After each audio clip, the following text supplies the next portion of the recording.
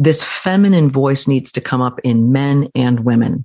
That leads me to the way I most constructively and effectively use the term goddess. For me, I love the archetypes, which Carl Jung gave us. The archetypes are these images in the human psyche that exert a powerful influence on the nature of an individual personality and in turn on the larger culture. And there are many, many, many archetypes, and we all have them. And it's beyond gender, men, women, all genders have these archetypes. When you look at it in terms of the archetypes, some of them inside of us they're in bold relief. We know them very well. The term God and the masculine pronouns for the divine, whether you practice religion or not, whether you're atheist or you're entirely, spiritual, however you practice it, you live in a world where that is a very well solidified pronoun and archetype, the archetype of the God. And, the hero and the masculine journey, these we know very, very well. And it's wonderful. It's all good. What we need is the feminine piece of it. Mm-hmm. And men and women need it because and all genders need it because we're all, all of it. We're masculine, we're feminine, we're all of it. We're a beautiful blend of all of it. So it's energizing the feminine pronouns for our internal balance to begin with and our internal healing. Because all of us, men, women, all genders, have to heal that feminine and bring her out stronger. Welcome to the Revelation Project podcast. I'm Monica Rogers, and this podcast is intended to disrupt the trance of unworthiness and to guide women to remember and reveal the truth of who we are. We say that life is a revelation project, and what gets revealed gets healed. This interview, I'm so excited. I'm so excited. This episode is positively filled with wisdom and beauty. And of course, on one of my favorite subjects, the goddess and healing through feminine archetypes. I'm calling this episode Goddess Calling because I truly believe that the goddess is calling all of us. And if that word makes you cringe, please listen on because there's a reason it makes you cringe. So I can't wait to introduce you to Dale Allen. And here's a little bio. Listening to Dale Allen is like listening to a master storyteller at work. She was honored to present the United Nations Commission on the Status of Women, her one-woman show, In Our Right Minds, guiding women to their strength as leaders, leading men to strength without armor. She was invited by the vice president of the commission to return the following year for an encore. She has brought her talents to scores of audiences at universities, theaters, expos, and workshops across the US and Canada and from Kauai to Dubai. She's described as having the energy of a Cape Canaveral liftoff, and she thoroughly engages and inspires her audience, which ranges from highly educated corporate leaders to teenage girls seeking their place in the world. Dale Allen is a veteran of corporate commercial communications. Her extensive resume includes hundreds of voiceover, on-camera, and live presentation projects. Some of the most quality-conscious companies, such as BMW, Canon, and MasterCard, among others, have chosen Dale to represent their brands. Her energy and enthusiasm, sincerity, and strength infuse her presentations and impact her audiences. Welcome, Dale.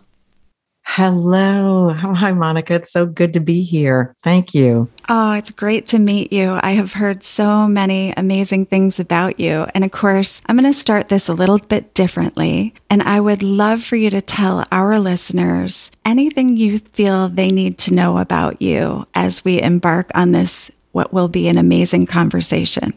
Well, then I will start with the bridge that brought us together, which was when you discovered Girl God Books. And I was asked years ago to contribute the following prayer, which I wrote as part of my one-woman show. And I'll talk about that in a moment. But I'm going to open with this prayer, and it goes thusly.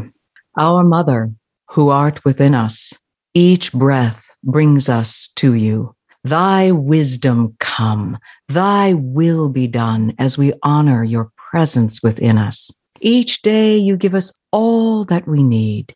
Your abundance calls us to give and receive all that is loving and pleasurable. You are the courage that moves us to be true to ourselves, and we act with grace and power.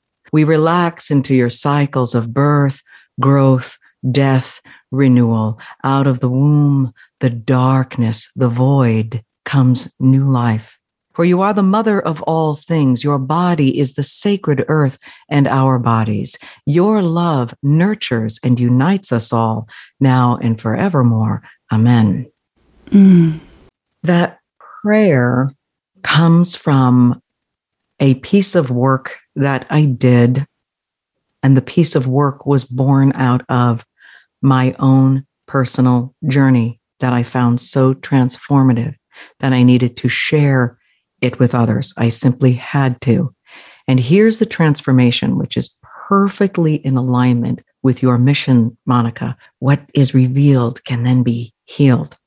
There was a time in my life, I've always been a can-do kind of a girl. And if I remember when I was really little, I was a can-do kind of a girl. And I remember when we all go through sort of the process often as a can-do kind of a girl, where there'll be some part in life where we recede a little bit and maybe even a lot, maybe even almost completely, because to be a can-do kind of a girl is a lot of energy and maybe it's not quite accepted. So there's that time when perhaps we recede a little bit. I couldn't ever recede completely, but I remember I was setting my goals and I was achieving them, and I was traveling back and forth to LA at the time. That was part of my goals and my ambitions. And a series of events happened that were, for me, a fall. For me, it was a dark night of the soul. Now, everybody at some point or another has that moment where the journey we're on just isn't going where we thought it was going to be, or something disruptive happens. It could be a health matter of ourselves or a loved one, a death. It could be, just something that we thought was coming through doesn't come through. The details are important, and also, in a sense, it's important to remember that everybody's fall is everybody's fall. It's never a comparative thing, because whatever it is that gets you to the place of emptiness and of not knowing, that's where the gold is. That's where the gem is. So I was in that one of these points in my life, and everything that I had been sort of operating on in my internal software to get me where I need to go, it just fell like the scaffolding, like it just all came down. And now, in that moment, this is, I think, the most amazing thing, or where there's somehow this wisdom came in that said, don't fill in the void. Don't do it. Don't go right into plan B, C, D. Just stop.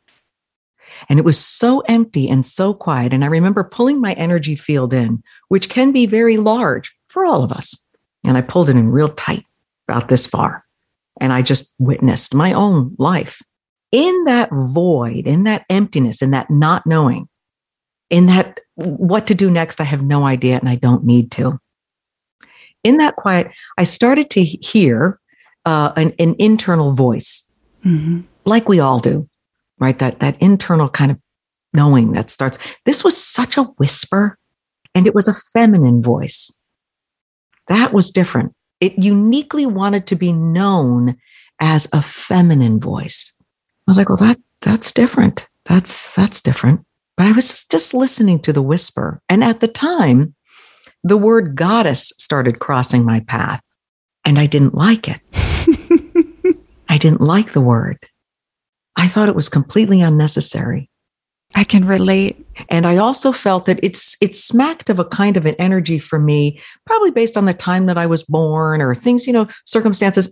It felt unnecessary, and it felt like coming out of some angry feminism. And believe me, there's a place for angry feminism. Trust me, there is. But it was also that I was resisting the word. Then I thought, Dale, you are walking around in a female body, and you're resisting the word goddess a lot. Maybe you should turn around and go straight to it. So I did. And I went so deeply. I mean, I studied. It was as if I went back to school to get a PhD, but the PhD happened in the middle of the night in my own living room with reams of books, and I would search to get them. Okay, so this is pre-internet, but I could find these amazing voices, archaeologists and anthropologists and sociologists, psychiatrists, psychologists, historians. I read myth, history, art, artifacts, everything. I dove so deeply into this thing called goddess that I found that journey to be amazingly transformative, and I had to share it. So I wrote a play. Oh, this is important. I have to tell you this. No, it is important. When you don't know what you're supposed to do, relax your mind and go back to, if you can, the last time you were a can-do girl, the last time you can remember the littlest thing. It might be that one summer, that 1 year in your life. It could be one fleeting moment, but in that moment, you knew that you counted, that you mattered, that the whole summer was ahead of you, that you had some kind of talent, that something just plain brought you joy and you wanted to do more of it. You know, that freedom. Some of us have lots of experiences of that. Some of us have one moment, but it's there. And it's that girl, that can-do girl, which is this maiden that just says, yes, I can.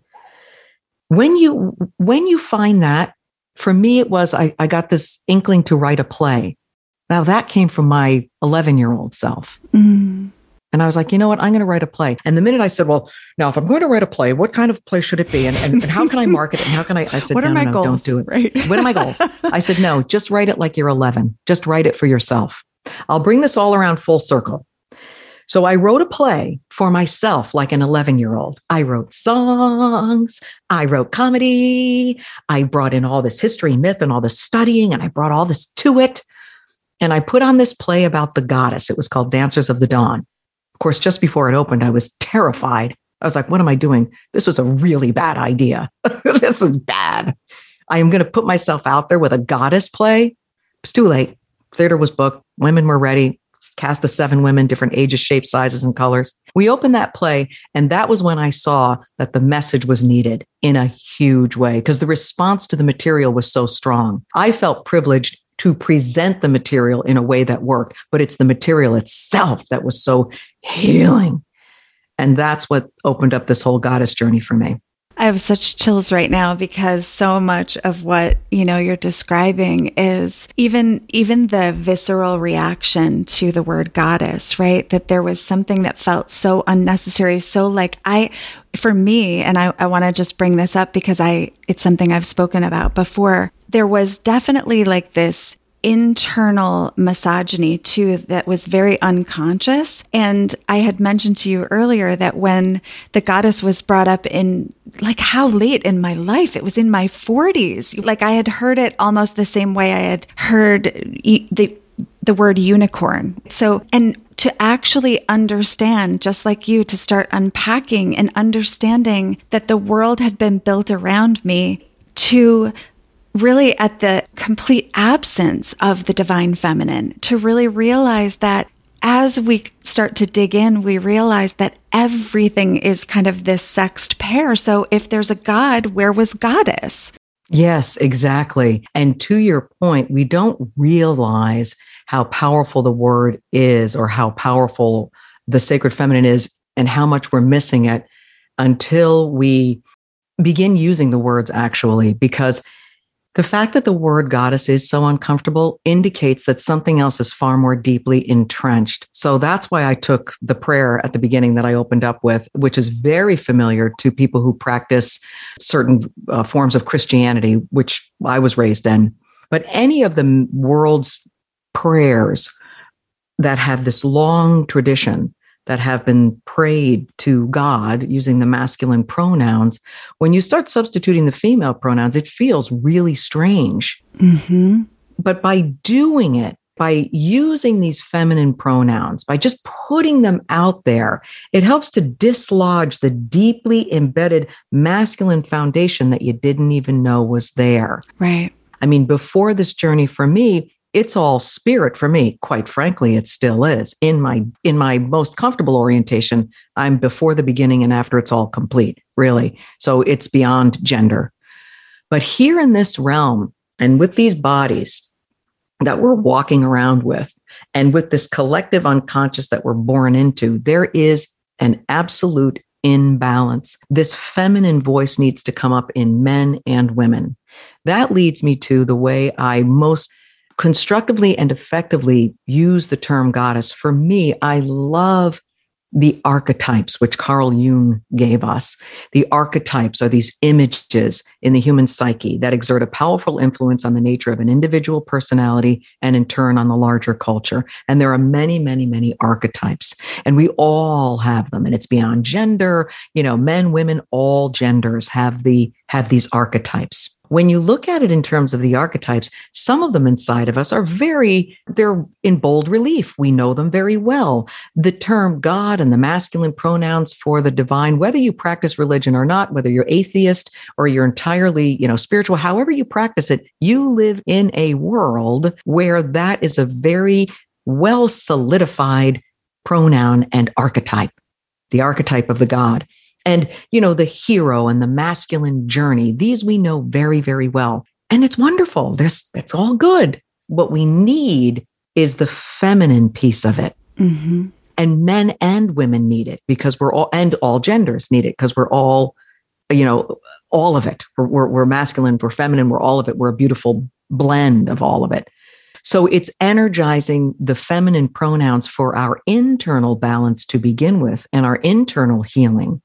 Because all of us, men, women, all genders, have to heal that feminine and bring her out stronger, especially women. Now, and especially now. Yes. Yeah, especially now. Goodness. Yeah, it's the reflection, right? I love how you said about going in first, because how I think we really take in the world and how we mirror in our own healing work. I think what we're able to do is see how top heavy we are in these masculine energies. And as we start to bring in these feminine energies and we start to have more of this balance and understand that these energies are supposed to play together, they're supposed to flow together, they're supposed to dance together, they're supposed to create together, that actually is what also, so as within, so without, right, creates that new world that gets born on the outside so that we can now see and experience our true power. And this is what I get so excited about because, of course, if we also think about Mother Earth, she needs us to heal from the inside out so that she can do the same. Yes, that's right. And understanding. That's funny. This is coming to mind now. Somebody was talking about their favorite book being the Giving Tree, and it's not my favorite book. I hate that book. So the Giving Tree is like Mother Earth. You just destroy her. I'm like, and so what? At the end, she's a stump. She has nothing left, right? And in a sense, okay, I get the beauty of the ever present. Life wants to live, and the goddess is ever nurturing, but we want to honor the tree of life and honor its cycles and love and nourish the tree of life. And indeed, looking at the earth, not as a, something to constantly harvest from, but knowing that, we are made of the earth. We are of the earth. And, as I said in my prayer, our bodies are, your body is the sacred earth and our bodies, this is what we're made of, and loving ourselves helps us to love the earth, and loving the earth helps us to love ourselves. And we certainly need that at this time on the planet. We sure do. We sure do. And Dale, I'm so curious. I would love to hear more, so I don't want to make an assumption because we both were like, especially women, especially now. So I want to get curious about that. What is that for you? Especially women, especially now, is that the beauty of it is in order to assist humankind and all genders to begin to empower this feminine voice, we as incarnate women in these bodies have a tremendous opportunity at this time to share that voice, be that voice, love ourselves in our power, in our strength, in our vulnerability, in our empathy, in our caring, in our birthing, in our nurturing, in the cycles of birth, growth, death, renewal. We can be the voice of this energy in a way that is unprecedented in many ways, because we're able to find each other. Now it's even technology. You and I are meeting right now on a Zoom, and this will go out on a podcast. We have the ability through technology to share, to talk, to take the image and the voice of the goddess and really get that frequency out around the globe. You know, one of the things about the establishment of the more masculine aspects of the divine are that it was a process, an evolution. There's no good guys, there's no bad guys. I mean, I certainly look at it that way. You know, we all come into this earth game to play our part, but that's right. There was initially an understanding. Merlin Stone writes, in the beginning, people prayed to the creatress of life. At the very dawn of religion, God was a woman. And in a survey of 150 cultures, Peggy Reeves Sanday is an anthropologist, and she studied back in the 70s, 80s about indigenous cultures, which are quickly vanishing, of course. But looking at these traditional cultures where there is a balance of the masculine and feminine inwardly and outwardly, and looking at where there are feminine creators, where there's a sense of this female power behind all things, there is reverence for the land, reverence for the earth. Women have sacral roles in society, and there's just not this gender imbalance. So this seems to be, and based on archaeological digs and so forth, it appears that women had their place of honor and balance in the society. Matriarchy is not feminine power over men.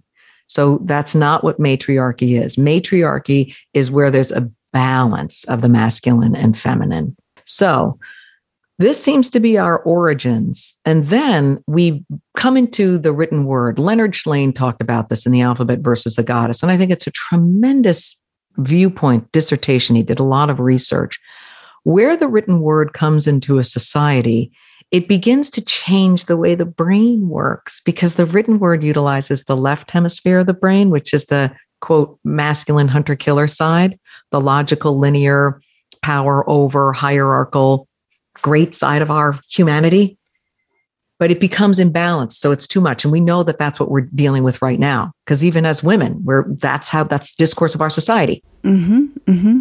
Goals and hierarchy and individualism, and especially in this society, right? In America, individualism is a very big thing. But as the written word comes into a society, this imbalance happens. You know, what's really amazing is that the very first written words, the very first, book, story that was written was the sacred marriage of Inanna, the goddess, this earth goddess. And the images of her is, she's this wonderful black, fertile.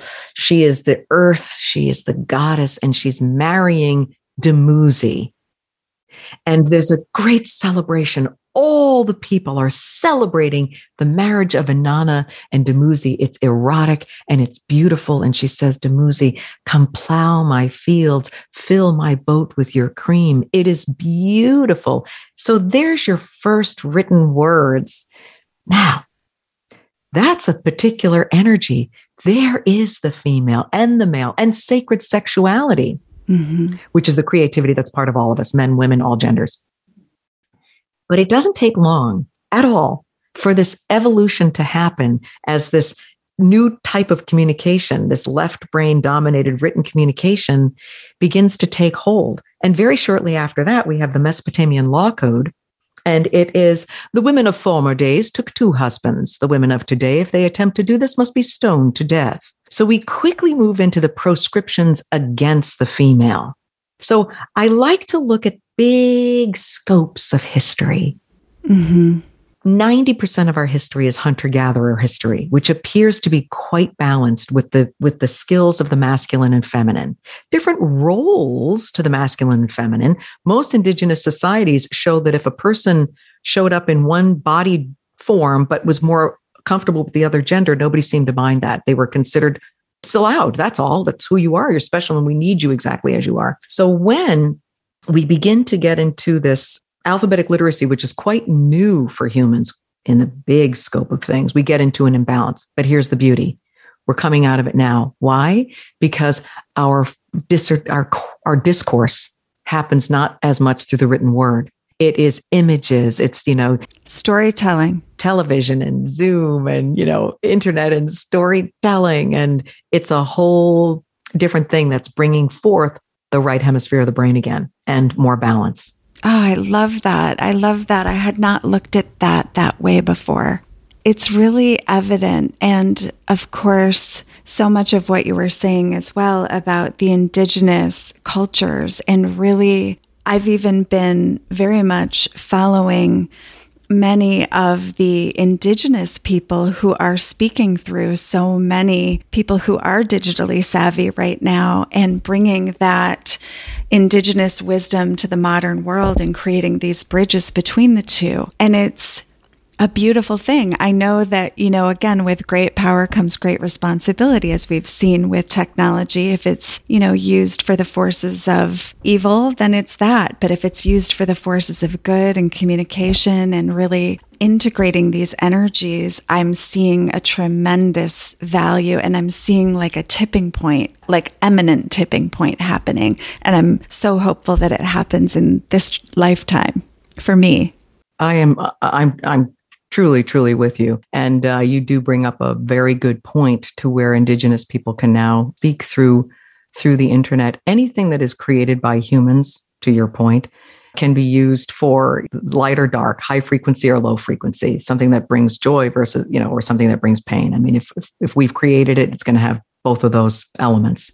Both of those elements. So, Dale, where do you want to take this conversation? Because I trust fully in your art form here, and I love what you've already shared with us. So just keep going.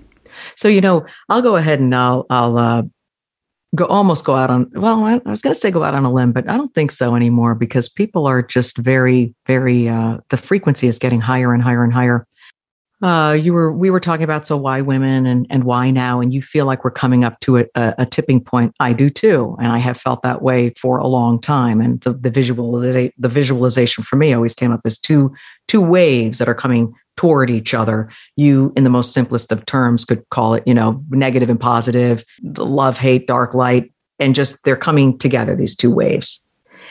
Now, for me, on the farthest point out, before the beginning and after all is complete, there is creation that begins it all.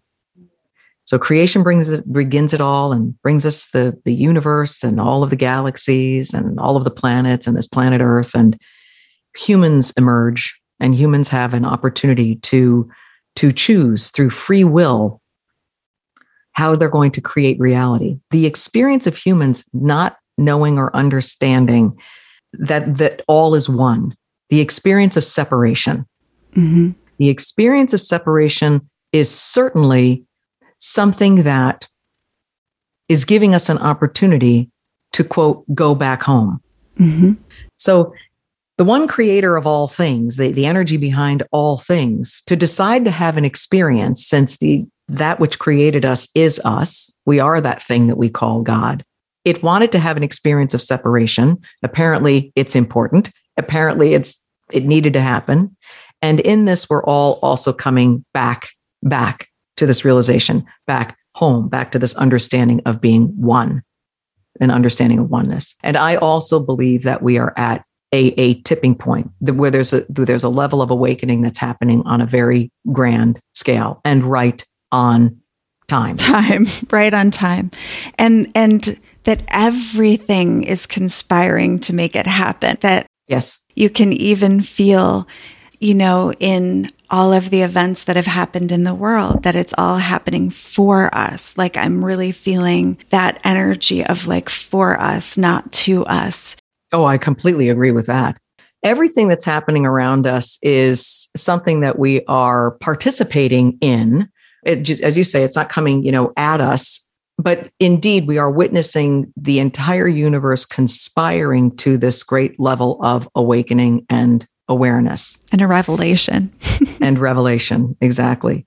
And we also have an opportunity, again, because of our ability to communicate, to get this message out to places where it hasn't quite gotten yet. So it's important. Every listener, wherever you have found inside of yourself this peace and this balance and a sense of self-love, you are automatically sharing that because that is now your frequency, in which case you help others just by being around them. You are that. If you are peace, if you are loving yourself, if you are accepting yourself, whether you are a planter, a bus driver, a teacher, a singer, a mega television voice, whatever it is that you are part of raising the vibration around you. If you are the woman who is making the breakfast for the babies, you are changing the world because you are that frequency. It's all relative and it's all important and it all matters. So whatever it is that you're doing, it's if you find that healing within, you're helping everybody around you. I love that so much. I shared this before on the podcast, but I recently had the honor to talk to William Ury, who is often sent into very hostile territories to negotiate peace. And it was, of course, a conversation with all women, and it was about women. And the moderator asked him, what do you want women to know right now about their role in the world? And he said, simply by them showing up at the table. They don't have to know anymore. They don't have to do anything. Their presence alone shifts the frequency in the room. That is a very true statement. Being a Renaissance woman, I also work in infrastructure and finance. As much as I, talk about being before the beginning and after all is complete and returning here to witness it, knowing that victory has already happened in a sense. Everybody has already come home, but it's really fun to be here witnessing it at the same time. And I work in business and infrastructure, and I work with governments, and I work with large scale projects. And I can tell you that that's a very true statement. At that level, coming to the table, in this case, the conference table or the conference Zoom, it makes an enormous difference to have women there. I know it does. Mm-hmm.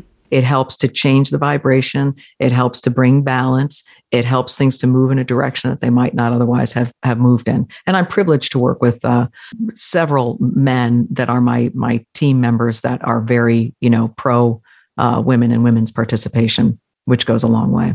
Oh, yeah. I mean, the allyship is a beautiful thing. And to have men who are awakened and know the value, right, of our voices and our energetic presence, and to welcome it and to embrace it is, and I'm finding more and more men who are, awake in that way. And it's a wonderful thing, because I think, again, if we're to look at the entire system and recognize that the system itself is not working for any gender, any human, that this really is about a breakdown of all that does not serve.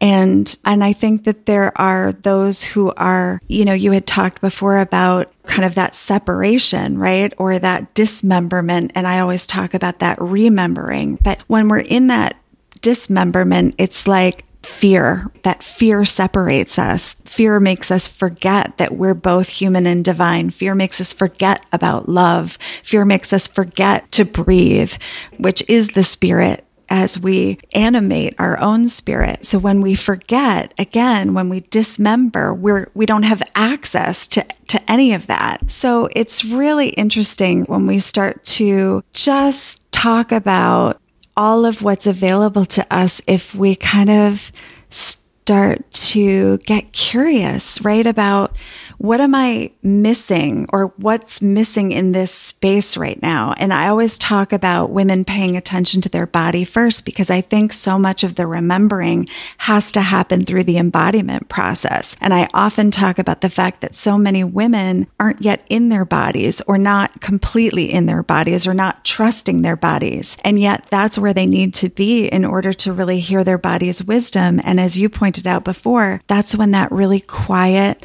feminine voice starts to speak. You are absolutely right.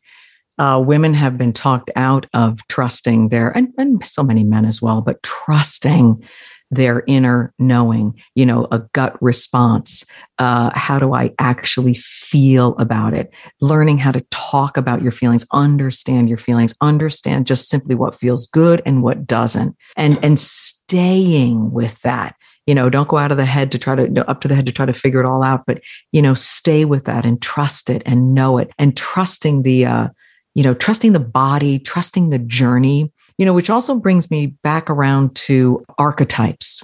So in terms of, trusting the body and trusting body wisdom and trusting that what feels good to you and what doesn't, and just, setting up healthy boundaries where you need to, going more boldly towards or more willingly towards the things that you do love and you do want, and having this sense of body wisdom. In looking at this goddess archetype, and I want to bring this around full circle, there are 3 forms of the goddess that are most often talked about, which is maiden, mother, and crone. The maiden, because we were just talking about body wisdom. When you were little, before you got talked out of it, you knew what you like, you know what you don't like. I like this, I don't like that. No, yes, it's much more of a sense of you're in your body, it's new, and you're clearer about, what feels good and what doesn't. And that slowly gets layered over in society because we're pretty much asked to layer over. This is acceptable. That's not acceptable. Whether you like it or not, you're going to go in this direction. There's a lot of, women and men who have experienced, boundary transgressions, abuses that keep us from being able to further trust our own innate knowing because the boundaries were transgressed. We then come to a point in our lives, which is right now for all of us. Why women? Why now? Whatever was the wounding, and we are all wounded. If you were born to humans, they had flaws because they're human. And if you were born to humans, at some point you have been wounded. If you became a human, you have been wounded. Everybody has. And again, it doesn't, the details matter. And they also, in a sense, don't, because it's the wounding that we are responsible to heal. Mm-hmm. And that's the work now, healing the wounding so that we can be free to create what we want, express what we want, love how we want, to be in peace with ourselves, which then brings peace to the world. So we have the maiden, and I don't imagine that there are actually any little girls listening right now. What we go forward to is then we go into what's called the mother archetype. You don't have to have children to experience and be the mother archetype, because that is the creator, the nurturer. We are all nurturing something in some way or another, that which we love. And she's the creator. She is the goddess herself. I mean, she's the creator of all things around her.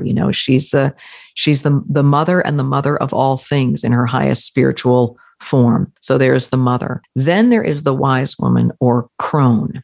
Somewhere in our listenership here, we're probably talking to women in their years of what would be the mother years or the crone years. But here's the important part of this. The archetypes, maiden, mother, and crone, exist in us since the day we were born. So wherever you are in your journey chronologically, inside of you, the maiden is there. The girl is there, the girl who knows who she is and knows what she wants and knows what she likes and knows what her favorite is and what her favorite color is and her favorite, she knows all those things. She's there.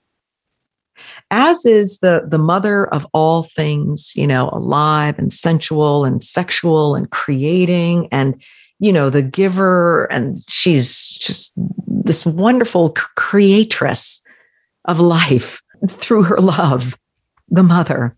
And then there's the crone, the wise woman. And she is the one who gets it. She knows that it's constantly, that life is a series of you put it out there, you nurture it, and then it's birth, growth, death, renewal. She knows that life is a series of deaths. When we first are going through these experiences of deaths, we're going, what happened? It's painful until you realize that it's a constant thing that happens in life. And you begin to trust that when something dies, or life the way you knew it ends, that it's a very fertile time when something new shall be birthed, because the crone holds the seed of the maiden.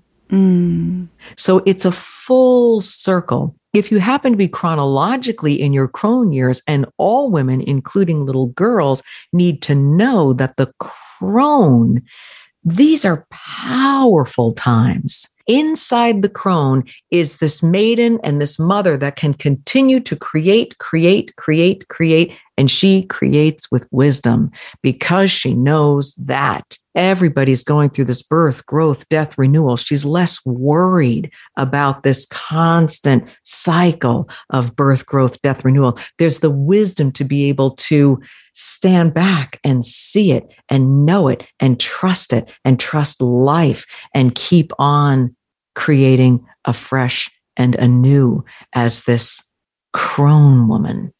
Beautiful. Dale, I love how you just described that. I remember what a revelation it was to me that I had been present to nature my whole life, but yet had not made the connection, right? Of like the universe is constantly mirroring this to us. All of the clues to the universal laws are right here all the time. But again, it's like what you said, it's not until we really take this journey. And I want to also kind of go back to what you were talking about with Inanna. Yes. Inanna and her journey, because it wasn't so much of that part of the journey about a descent. Mm-hmm. Yes. I mean, Inanna is, she's of the earth. So she's very much about, the process of birth, growth, death, renewal, and, reemergence. And the worldview, as we look at our foremothers and forefathers, it's just so much more holistic. It's not linear. Again, linear is left brain. So linear becomes the reality more with the written word. And that's, again, very recent in the full scope of human history, beginning, middle, end. And I believe that on a deep level, most of us have this linear view of our lives: born, life, death. It's like I'm here on my journey and then it will end. It's very linear. Right. No magic. Whereas the exact, with a shift towards right across the corpus callosum to your right hemisphere is completely in this present moment. And in the present moment is all things. It's birth, growth, death, renewal. It's this constant cycling of what's happening in the present moment. And the atoms are changing form and energy is constantly changing form. That's the truth of it. Energy cannot die. It just changes form. Your right hemisphere knows that. Your right hemisphere sees that. Your right hemisphere gets it. Our left hemispheres have us just so detached in so many ways, looking at things logical, linear, the sunrise, the day, beginning, middle, end of the day, the next day, the week, the month, the year, the chapter, the life. And what a freedom it is to return to a holistic, timeless perspective that is just as accurate and available just across the corpus callosum. And so this is the piece I want to kind of weave in here. And you'll have to, I'm kind of thinking this out loud, but when I think about what you were just sharing with us, I think about my journey and that going back to that wounding, that fracturing, and that descent, really, that quieting, that. And you even shared for yourself, right? It was like there was a small voice inside you that said, like, don't carry on business as usual. Don't fix it. In my world, it was actually like, let everything fall apart. Stop fixing everything. And as women, we're of course taught that any mess in our vicinity must somehow reflect poorly upon us. And so we're so busy sometimes cleaning everything up and making everything look pretty that what the world needs now sometimes is for us to just allow ourselves to fall apart, because it's in the falling apart that we remember who we really are. And it's so hard to trust ourselves that we've got this, but it's only by letting go. When we stop holding on to life so tightly, so linearly, that we start into this descent. And when I think of the archetype of Inanna, what I think about is her descent into the underworld. And I think it was Maureen Murdoch that wrote in The Heroine's Journey, a beautiful descent. And I've actually created a meditation around it that I'll share with everybody. But in that one, it really, really struck me as what I experienced, but I didn't know at the time that there was an archetype that I could look at and be like, oh my gosh, this is what's happening to me. And I think it's also true, Dale, that there are so many women out there that because our stories and our mythologies and our deities have been omitted, that we don't feel like we have access to a model for what this can look like in all of its various forms. You are absolutely right. We don't have the models. We don't have, they aren't ubiquitous around us. We are helping to bring them back. And there's a yearning like little birds in the nest. People are hungry for it. Women are hungry for it. It's needed. So bringing back to life these models and understanding that, it doesn't always all have to look perfect. And that we don't always have to be, highly functioning and cleaning up and making things, perfect and having our goals and achieving them. And it's all in the head. I can feel it, even just talking that way. Right? It is so true that stopping the sort of, lateral existence and just going deep. One of the great things is that in your world, having other women to just be with, sit with, and really share from a deep level. I facilitate many women's groups, and it's making that space for deep dialogue, deep sharing.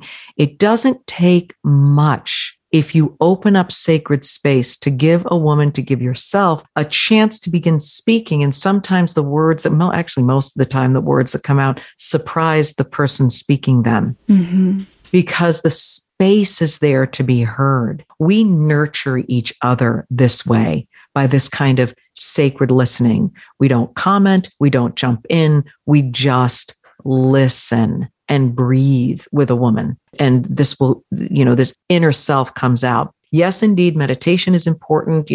Walks alone in nature are important. All of that is important for insight and for tuning in and for really getting in touch with ourselves and these larger universal forces conspiring to our goodness with every breath.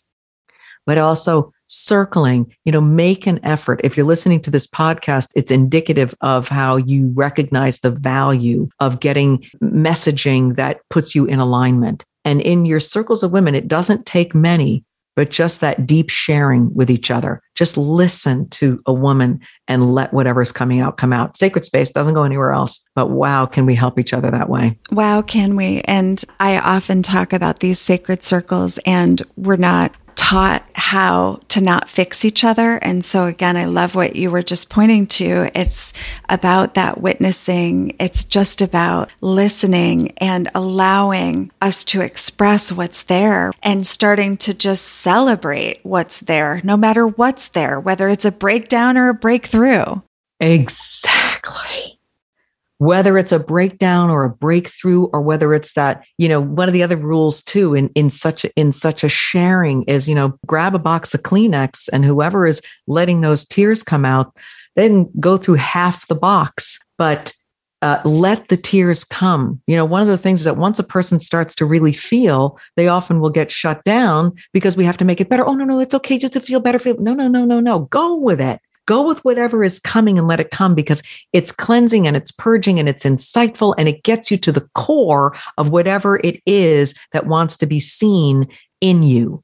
And to be witnessed in that is also very important. So you don't want to shut somebody down when they're starting to feel whatever it is that they're feeling. I can't tell you how many complete breakdown moments I've had, and I used to call them ugly cries, and now I call them beauty cries, because a woman who is completely allowing herself to be witnessed in a breakdown is remarkably beautiful. Completely agree. And it is really such a center to my life, are these kinds of connection. And I'm honored that really that's kind of the only kind of discourse I have with the people that are closest to me. It just is, of course, we laugh and have fun too, but it's that kind of real essential core connection that goes so far. I'm somebody that tears, come out of my eyes quite a bit. In terms of, sometimes I just get so overwhelmed with the ineffable beauty of something, right? So I was sitting in a lecture with a woman, Julie Gerland. She does work understanding the messages coming from babies before they're born. Right. And understanding this incredible level of communication with this being. So beginning to look at what's happening, before we're born, and how to really, really feel and optimize that experience that we all, go through. And so while she was speaking, it was so incredibly beautiful that I'm sitting there and I'm like, well, here I go again. And like all these tears come out because it's so beautiful what she's saying. It's just so beautiful. And I'm like, okay, well, nobody else is, crying. And I'm looking down, so the tears just fall on my lap. And when I watched them fall, I was like, okay, Dale, this is so much a part of who you are. Those tears you are manufacturing because your heart is so full, because you are so completely in alignment with something so ineffably beautiful, that these tears are coming through. And that's when I realized they're holy water. Women's tears are holy water. Tears need to be cried. They help to cleanse us in order for us to get our energy back sometimes, right? Sometimes we need to just get to that place so that we can breathe deeply again and become energized. There are things happening in this world that need to be cried about. It's not okay what happens in so many ways in this world. I can't even go there right now, but there are things that need to be cried about because they get us where we can be informed as to how we might assist in helping the world. And as I said before, it might be as simple as peacefully making the breakfast for the babies. That changes the world. That's right. And it might be crying the tears about what happens to abuse to children, then motivates another woman whose calling and whose gift is to be, an advocate, or to work, or to, volunteer one-on-one, whatever it is. Whatever it is. The tears need to be cried. So love your Kleenex, love your crying, and let it through, because it's truthful, it's body wisdom, it's holy water. And it will help you to breathe into your next whatever. And I want to add that often I use the word dare, because in this world, it's like to dare to feel, to dare to dream, to dare to shine. All of these things are so powerful and so important, and they're our birthright. Yes, they are. Yes, they are indeed. And the more that we are that, the more that we are, dare is a big word for me. It always has been. The more that we are that for ourselves, where we feel in alignment with ourselves, and therefore the actions that come out of us are more in alignment with ourselves, we automatically help other people to get in touch with their own birthright. Yes. We model it. It just, you can't help but not do that. Interestingly enough, too, as we free ourselves from whatever generational wounding patterns we chose to come into, I can see her face. You guys can't see her face, but she literally like stopped in midair and then said chose. Yeah. Yeah. Chose to come into. As we heal them within ourselves, as we make space for them and bring the reveal to them and bring the light of understanding to them, it goes back through generations because it's a vibration shift and time has collapsed in on itself anyway. It's all happening at the same time anyway. So as we create this new vibration in ourselves that has compassion for where we are wounded, that makes space to heal where we are wounded, it automatically goes forward and backward through generations, but it begins to heal everybody that ever vibrated at that pattern. It's that powerful because it really is all energy. It's that powerful. It really is. And to that point, I have literally experienced that with my own family that I would often say like they triggered me, right? But when I did my healing work, suddenly they showed up differently. There's a way that when we do our work, things start to resolve themselves. Now, not everything, obviously, but there has been so much talk and what I truly believe, which is that our generations, right? When we think about all of the women before me who have lost their voice or been persecuted for being who they are, or it's like I get a chance and we all share that DNA to heal that for all of us. And that might either feel like a huge burden or a huge opportunity. Again, it's whatever I choose to make it. But I have loved this conversation so much, Dale, and I wanted to ask you, how would you like to direct our listeners? Obviously, you had shared about the women's circles that you offer, and of course, you can talk a little bit more about that, but I'd love to know, too, where you would direct women in terms of maybe start getting curious about the goddess in their life and why that might be essential homework. I do believe that it is essential homework, and it's amazing how simple it can be, which begins with, again, talking, sharing. I believe that images are very, very, very, very powerful, and they're becoming easier to find. You know that a very simple search on your internet, Google, whatever, for images, goddess images, just start looking. And, behind, well, you can't see.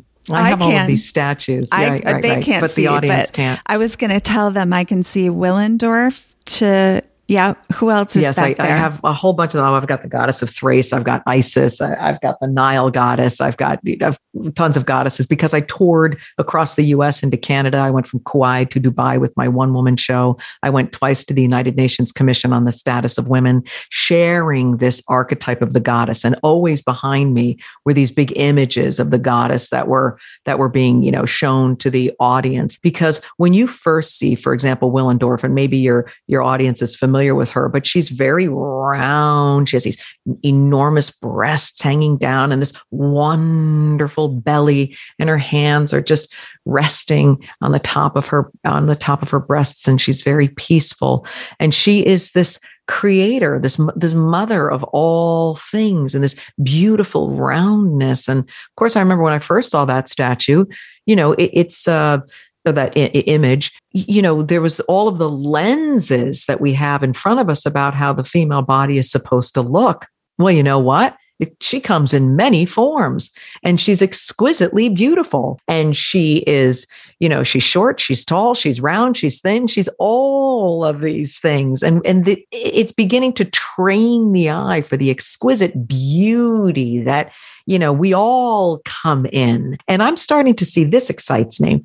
I took my daughter to the mall yesterday. I'm not a shopper. I don't like it, but she's in town. And we needed to get some things. And we were both so happy because in so many of the stores, the pictures of the models, there were all shades of women, and older women and younger women and bigger women and smaller women. And it was such a beautiful breakthrough. My daughter and I both noticed it, and we were really pleased about that. So I think that there's a lot of resources. You asked, where would I direct women? There's a lot out there. I mean, stick with Monica.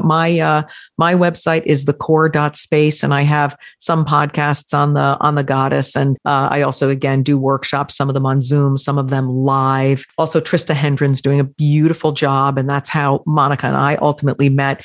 She did put my prayer in one of her books, Girl God Books.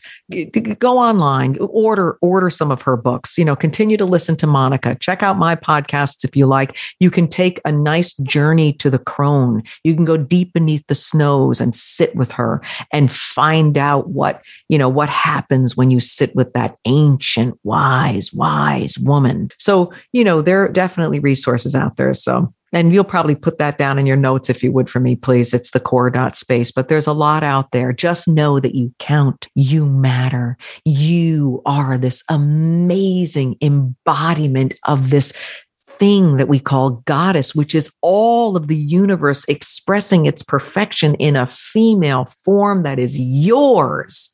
And so we welcome you in your unique expression. You count, you matter. And that's what we welcome. I am leaving it right there. Thank you so much. My heart is full. Mine too. More to be revealed. We hope you enjoyed this episode. For more information, please visit us at jointherevelation.com and be sure to download our free gift, subscribe to our mailing list, or leave us a review on iTunes. We thank you for your generous listening. And as always, more to be revealed.